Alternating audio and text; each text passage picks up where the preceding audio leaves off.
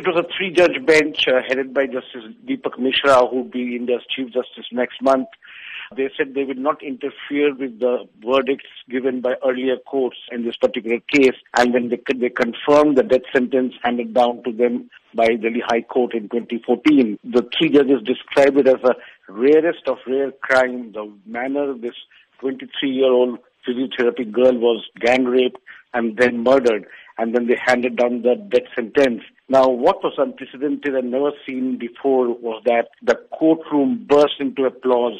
People were clapping, including fellow lawyers. They were all up in applause. It was a reflection of the national outrage that has been building up, especially over this case, and which has become a rallying point against atrocities on women. The defense lawyers have, of course, said that they would challenge the verdict, but which seems to be a very rare chance that they will get a proper hearing. Understandably, this has been an extremely emotional roller coaster for the victim's mother. What has been her sentiments? We did manage to speak to her mother just before the judges met for the final verdict, and she said that she had trust in the justice system, although justice was delayed for 5 years in the case of Jyoti Singh, the victim. But she said she was confident that the rapist would get the death sentence. And while the judges were reading out the injuries that the girl suffered during her gang rape, she sat there weeping. When they came out, the father seemed more composed. He actually spoke to the media, said that he is now satisfied with the verdict. 6 men were arrested for committing this crime, but only 4 have been convicted. What has happened to the other 2 men? The driver of the bus in which she was abducted along with her boyfriend, he committed suicide in prison in 2013. And the 4th man, who was actually a juvenile, and he was sent to a reformation home for 3 years and was released in December 2015. Now, I spoke to Maneka Gandhi, the Women Welfare Minister.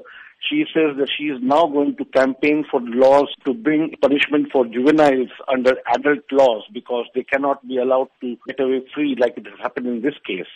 Now, the sheer brutality of the case shocked the world, with several protests being held across India, particularly in Delhi. So has the situation improved after these mass protests? I'm afraid not. I mean, despite the celebrations that we saw today, which included metro train drivers hooting their horns, cars, motorists honking, and people giving out or sending out all sorts of messages. And since 2012, the government did strengthen several anti-rape laws, formed special courts, but nothing much has changed on the ground. Last year, Indian police stations registered 327,000 complaints by women. The number of kidnappings in 2015 rose 5% to almost 60,000. And in India, 24 women are raped every day, 1 every 6 hours in the national capital.